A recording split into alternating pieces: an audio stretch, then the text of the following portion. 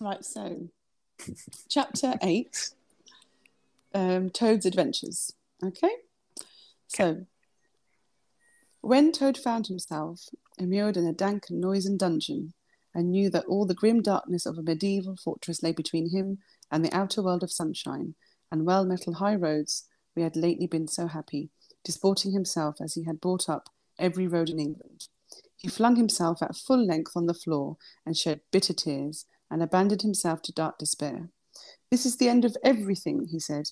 "At least it is the end of the career of Toad, which is the same thing. The popular and handsome Toad, the rich and hospitable Toad, the Toad so free and careless and debonair. How can I hope to ever set at large again? Who have been imprisoned so unjustly for stealing so handsome a motor car in such an audacious manner, and for such a lurid and imaginative cheek bestowed upon a number of fat, red-faced policemen?" Here his sobs choked him. "Stupid animal that I was! Now I must languish in this dungeon till people who were proud to say they knew me have forgotten me, the very name of Toad. Oh, wise old badger! Oh, clever, intelligent rat, and sensible mole! What sound judgments, what knowledge of men and matters you possess! Oh, unhappy forsaken Toad! With lamentations such as these, he passed his days and nights for several weeks, refusing his meals or intermediate light refreshments. Through the grim and ancient jailer, knowing that Toad's pockets were well lined, frequently pointed out that many comforts, and indeed luxuries, could by arrangement be sent in at a price from outside. Now the jailer had a daughter, a pleasant wench and good-hearted, who assisted her father in the lighter duties of his post.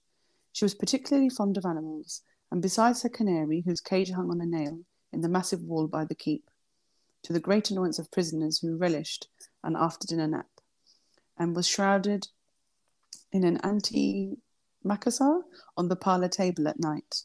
She kept several piebald mice and a restless revolving squirrel.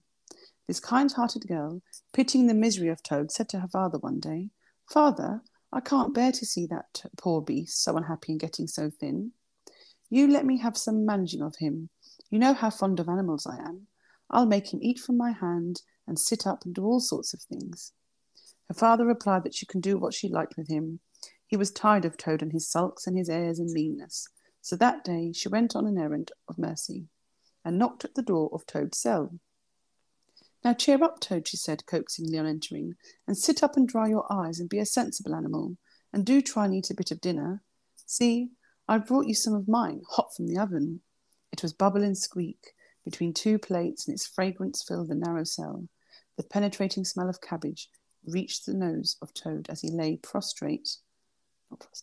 in his misery on the floor, and gave him the idea for a moment that perhaps life was not such a blank and desperate thing as he had imagined. But still he wailed and kicked with his legs and refused to be comforted. So the wise girl retired for the time, but, of course, a good deal of smell of hot cabbage remained behind, as it will do, and Toad, between his sobs, sniffed and reflected, and gradually began to think new and inspiring thoughts of chivalry and poetry and deeds still to be done, of broad meadows and cattle browsing in them, raked by sun and wind, of kitchen gardens, of straight herb borders, warm snapdragon beset by bees, and of the comforting clink of dishes set down on the table of Town Hall, and the scrape of chair legs on the floor, as every one pulled himself close up to his work. The air of the narrow cell took a rosy tinge. But he began to think of his friends, and how they would surely be able to do something, of lawyers, and how they would have enjoyed his case, and what an ass he had been not to get in a few. And lastly, he thought of his own great cleverness and resource, and all that he was capable of, if he only gave his great mind to it, and the cure was almost complete. When the girl returned, some hours later, she carried a tray with a cup of fragrant tea steaming on it, and a plate piled up with very hot buttered toast, cut thick, very brown on both sides, with the butter running through the holes in it in great golden drops, like honey from the honeycomb. The smell of that buttered toast simply talked to Toad, and with no uncertain voice talked of warm kitchens, of breakfasts on bright frosty mornings, of cosy parlour firesides on winter evenings, when one's ramble was over and slippered feet were propped on the fender of the purring of contented cats and the twitter of sleepy canaries. Toad sat up on end once more, dried his eyes, sipped his tea, and munched his toast. As soon as began talking freely about himself and the house he had lived in and his doings there and how important he was and what a lot of friends thought of him. The jailer's daughter saw that the topic was doing him as much good as the tea, as indeed it was, and encouraged him to go on. "Tell me about Toad Hole," said she. "It sounds beautiful." "Toad Hole," said the toad proudly, "is an eligible, self-contained gentleman's residence, very unique, dating in part from the 14th century, but replete with every modern convenience. Up-to-date sanitation, 5 minutes from church, post office, and golf links, suitable for—" "Bless the animal," said the girl, laughing. "I don't want to take it. Tell me something real about it. But first, wait till I fetch you some more tea and toast." She tripped away and presently returned with a fresh trayful, and Toad, pitching into the toast with avidly, his spirits quite restored to their usual level, told her about the boathouse and the fish pond and the old walled kitchen garden, and about the pigsties and the stables and the pigeon house and the hen house, and about the dairy and the wash house and the china cupboards and the linen presses. She liked that bit especially. And about the banqueting hall, and the fun that they had there when the other animals were gathered round the table, and that Toad was at his best singing songs, telling stories, carrying on generally.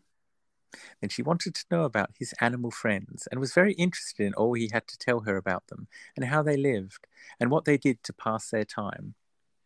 Of course, she did not say she was fond of animals as pets, because she had the sense to see that Toad would be extremely offended. When she said good night, having filled his water jug and shaken up his straw for him, Toad was very much the same sanguine, self-satisfied animal that he had been of old. He sang a little song or two, of the sort he used to sing at his dinner parties, curled himself up in the straw, and had an excellent night's rest and the pleasantness of dreams. They had many interesting talks together after that, as the dreary days went on, and the jailer's daughter grew very sorry for Toad, and thought it a great shame that a poor little animal should be locked up in prison for what seemed to be a very trivial offence. Toad, of course, in his vanity, thought that her interest in him proceeded from a growing tenderness, and he could not help half regretting that the social gulf between them was so very wide, for she was a comely lass, and evidently admired him very much. One morning the girl was very thoughtful and answered at random, and did not seem to Toad to be paying proper attention to his witty sayings and sparkling comments. "Toad," she said presently, "just listen, please. I have an aunt who is a washerwoman." There, said Toad graciously and affably. "Never mind. Think no more of it. I have several aunts who ought to be washerwomen." "Do be quiet a minute, Toad," said the girl. "You talk too much. That's your chief fault. And I'm trying to think. And you hurt my head. As I said, I have an aunt who is a washerwoman. She does the washing for the prisoners in this castle. We try to keep any paying business of that sort in the family, you understand. She takes out the washing on Monday morning and brings it on Friday evening. This is a Thursday. Now, this is what occurs to me. You're very rich, at least you're always telling me so, and she's very poor. A few pounds won't make a difference to you, and it would mean a lot to her. Now, I think if she were properly approached, squared, I believe, is the word you animals use, you could come to some arrangement by which she would let you have her dress and bonnet and so on, and you could escape from the castle as an official washerwoman. You're very alike in many respects, particularly about the figure." "We're not," said the Toad in a huff. "I have a very elegant figure for what I am. So has my aunt," replied the girl, "for what she is. But have it your own way, you horrid, proud, ungrateful animal, when I'm sorry for you and trying to help you." Yes, that's all right. Thank you very much indeed," said Toad hurriedly. "But look here, you wouldn't surely have Mr. Toad of Toad Hall going about the country disguised as a washerwoman?" "Then you can stop here as a toad," replied the girl with much spirit. "I suppose you want to go off in a coach and four." Honest Toad was ready to admit himself in the wrong. "You are a good, kind, clever girl," he said, "and I am indeed a proud and stupid toad. Introduce me to your worthy aunt, if you will be so kind, and I have no doubt that the excellent lady and I will be able to arrange terms satisfactory to both parties." Next evening, the girl ushered her aunt into Toad's cell, bearing her week's washing pinned up in a towel. The old lady had been prepared beforehand for the interview, and the sight of certain gold sovereigns that Toad had thoughtfully placed on the table in full view practically completed the matter and left little further to discuss. In return for his cash, Toad received a cotton print gown, an apron, a shawl, and a rusty black bonnet. The only stipulation that the old lady made was being that she should be gagged and bound and dumped down in a corner. Fair enough. Oi, oi. But then, not very convincing artifice, she explained, aided by picturesque fiction, which she could supply herself, she hoped to retain her situation in spite of the suspicious appearance of things. Toad was delighted with the suggestion. It would enable him to leave the prison in some style, and with his reputation for being a desperate and dangerous fellow untarnished. And he readily helped the jailer's daughter to make her aunt disappear as much as possible, the victim of circumstances over which she had no control. "Now it's your turn, Toad," said the girl. "Take off the coat and waistcoat of yours. You're fat enough as it is." Shaking with laughter, she proceeded to hook and eye him into the cotton print gown, arranged the shawl with a professional fold, and tied the strings of rusty bonnet under his chin. "You're the very image of her," she giggled. "Only I'm sure you never looked half so respectable in all your life before. Now goodbye, Toad, and good luck. Go straight down the way you came up. And if anyone says anything to you, as they probably will, being but men, you can chaff back a bit, of course, but remember, you're a widow woman, quite alone in the world, with a character to lose." With a quaking heart, but as firm a footstep as he could command, Toad set forth cautiously on what seemed to be a most harebrained and hazardous undertaking. But he was soon agreeably surprised to find how easy everything was made for him, and a little humbled at the thought that both his popularity and the sex that seemed to inspire it were really another's. The washerwoman's squat figure in its familiar cotton print seemed a passport for every barred door and grim gateway. Even when he hesitated, uncertain as to the right turning to take, he found himself out of difficulty by the warder at the next gate, anxious to be off his tea, summoned him to come along sharp and not keep him waiting there all night. The chaff and the humorous sallies to which he was subjected, and to which, of course, he had to provide prompt and effective reply, formed indeed his chief danger.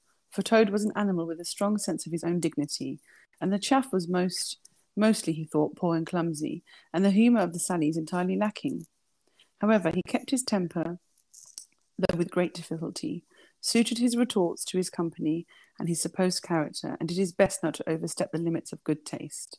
It seemed hours before he crossed the last courtyard, rejected the passing invitations from the last guard-room, and dodged the outspread arms of the last warder, pleading with simulated passion for just one farewell embrace. But at last he heard the wicket gate in the great outer door click behind him, felt the fresh air of the outer world upon his anxious brow, and he knew then he was free. Dizzy with the easy success of his daring exploit, he walked quickly towards the lights of the town, not knowing in the least what he should do next, only quite certain of one thing, that he must remove himself as quickly as possible from the neighbourhood where the lady he was forced to represent was so well known and so popular of character. As he walked along, considering, his attention was caught by some red and green lights a little way off to one side of the town, and the sound of the puffing and snorting of engines and the banging of shunted trucks fell on his ear. "Aha," he thought, "this is a piece of luck. A railway station is the thing I want most in the world at this moment, and that what's more, I needn't go through the town to get it, and shan't have to support this humiliating character by repartees which, though thoroughly effective, do not assist one's sense of self-respect." He made his way to the station accordingly, consulted a timetable, and found that a train bound, more or less for the direction of his home, was due to start in half an hour.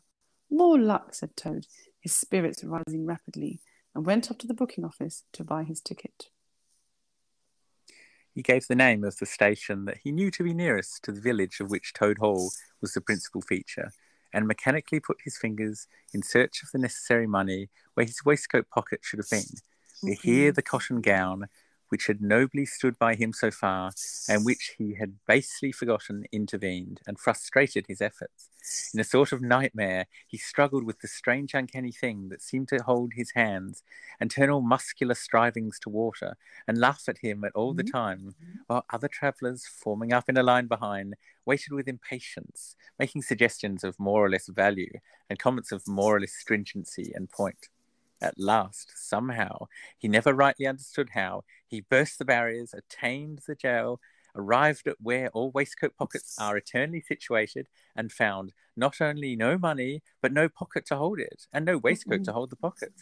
To his horror, he recollected that he had left both the coat and the waistcoat behind in his cell, and with him his pocketbook, money, keys, watch, matches, pencil case, all that makes life worth living. All that distinguished the many-pocketed animal, the lord of creation, from the inferior one-pocketed or no-pocketed productions that hop or trip about permissively, unequipped for the real contest. In his misery, he made one desperate effort to carry the thing off, and with a return to his fine old manner, a blend of the squire and the college don, he said, "Look here, I find I've left my purse behind. Just give me that ticket, will you? And I'll send you the money on tomorrow. I'm well known in these parts." The clerk stared at him and the rusty black bonnet for a moment, and then laughed. "I should think you are pretty well known in these parts," he said. "If you've tried this game on often, here, stand away from the window, please, madam. You're obstructing the other passengers." An old gentleman who had been prodding him in the back for some moments here, thrust him away, and from what was worse, addressed him as his good woman, which angered Toad more than anything that had occurred that evening. Baffled and full of despair, he wandered blindly down the platform where the train was standing, and tears trickled down each side of his nose.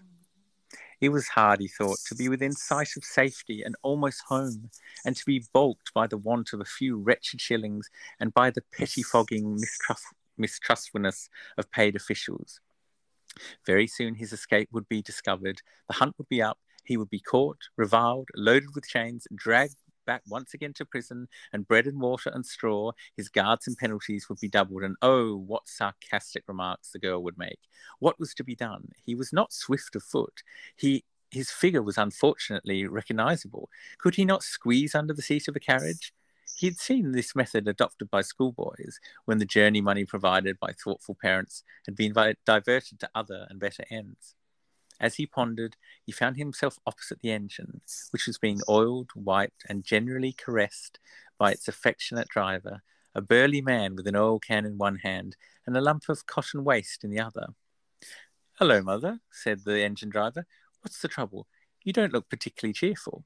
"Oh, sir," said Toad, crying afresh, "I am a poor, unhappy washerwoman, and I've lost all my money, and I can't pay for my ticket, and I must get home tonight somehow, and whatever I am to do, I don't know. Oh, dear, oh, dear." "That's a bad business indeed," said the engine driver reflectively. "Lost your money and you can't get home, and got some kids too, waiting for you, I dare say."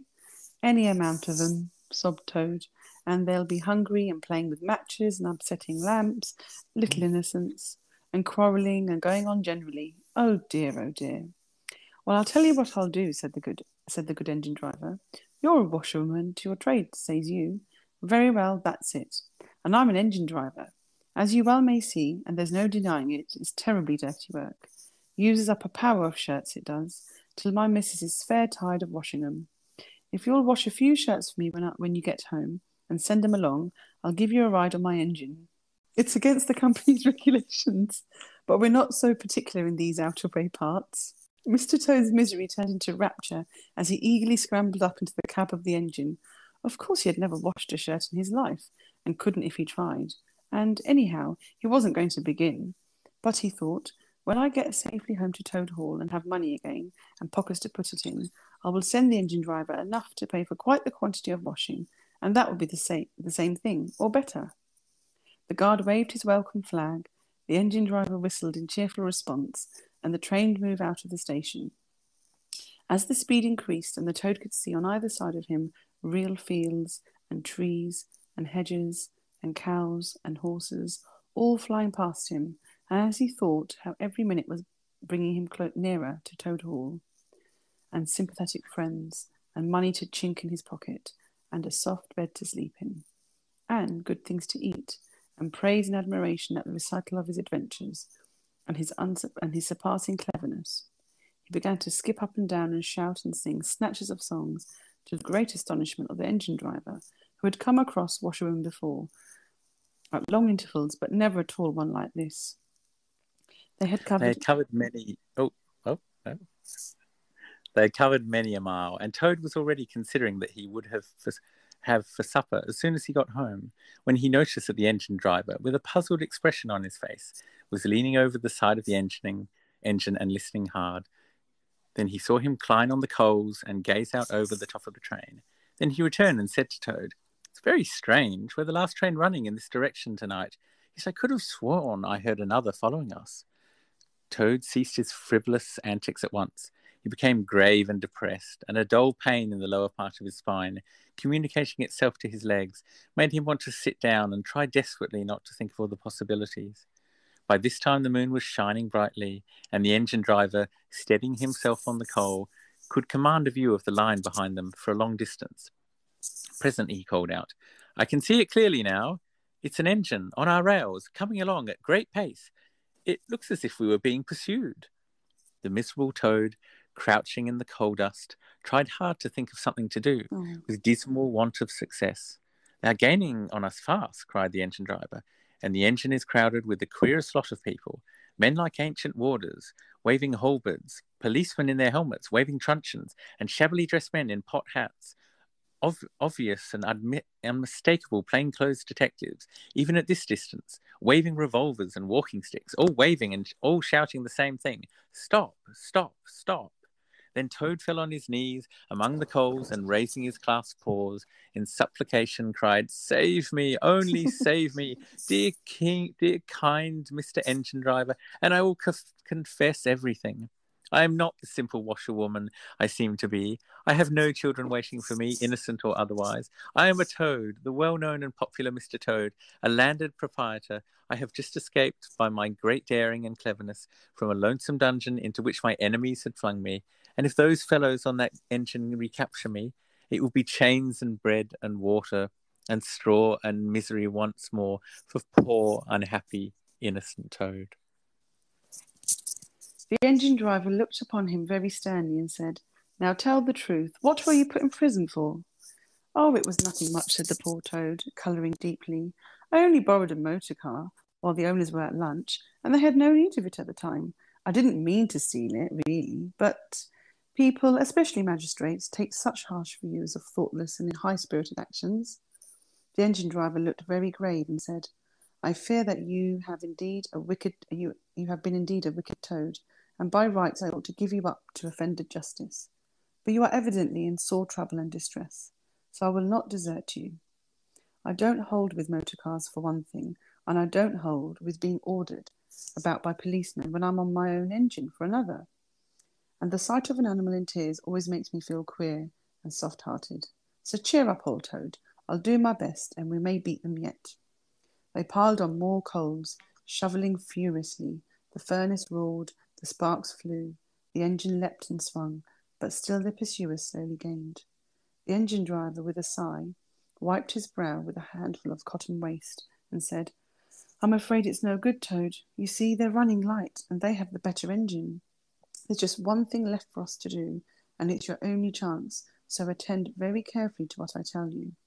A short way ahead of us is a long tunnel, and on the other side of that line passes through a thick wood. Now, I will put on all the speed I can while we are running through the tunnel, but the other fellows will slow down a bit naturally for fear of an accident. When we are through, I will shut off steam and put on the brakes as hard as I can, and the moment it's safe for you to do so, you must jump and hide in the wood before they get through the tunnel and see you. Then I will go full speed again, and they can chase me if they like, for as long as they like, and for as far as they like. Now mind and be ready to jump when I tell you." They piled on more coals, and the train shot into the tunnel, and the engine rushed and roared and rattled, till at last they shot out the other end into the fresh air and the peaceful moonlight, and saw the wood lying dark and helpful upon either side of the line. The driver shut off steam and put on brakes. The Toad got down on the step, and as the train slowed down to almost a walking pace, he heard the driver call out, "Now jump!" Toad jumped, rolled down a short embankment, picked himself up unhurt, scrambled into the wood and hid. Peeping out, he saw his train get up speed again and disappear at a great pace. Then out of the tunnel burst the pursuing engine, roaring and whistling, her motley crew waving their various weapons and shouting, "Stop, stop, stop!" When they were past, the Toad had a hearty laugh for the first time since he was thrown into prison. But he soon stopped laughing when he came to consider that it was now very late and dark and cold, and he was in an unknown wood, with no money and no chance of supper, and still far from friends and home. And the dead silence of everything, after the roar and rattle of the train, was something of a shock. He dared not leave the shelter of the trees, so he struck into the wood with the idea of leaving the railway as far as possible behind him. After so many weeks within walls, he found the wood strange and unfriendly and inclined. He thought to make fun of him. Nightjars, sounding their mechanical rattle, made him think that the wood was full of searching warders, closing in on him. An owl, swooping noiselessly towards him, brushed his shoulder with its wing, making him jump with the horrid certainty that it was a hand, then flitted off, moth-like, laughing into its low "ooh, ooh, ooh," which Toad thought it was in very poor taste. Once he met a fox who stopped, looked him up and down in a sarcastic sort of way, and said, "Hello, washerwoman. Half a pair of socks and a pillowcase short this week." Mind it didn't occur again, and swaggered off, sniggering. Toad looked about for a stone to throw at him, but he could not succeed in finding one, which vexed him more than anything. At last, cold, hungry, and tired out, he sought the shelter of a hollow tree, where with branches and dead leaves he made himself as comfortable a bed as he could, and slept soundly till the morning.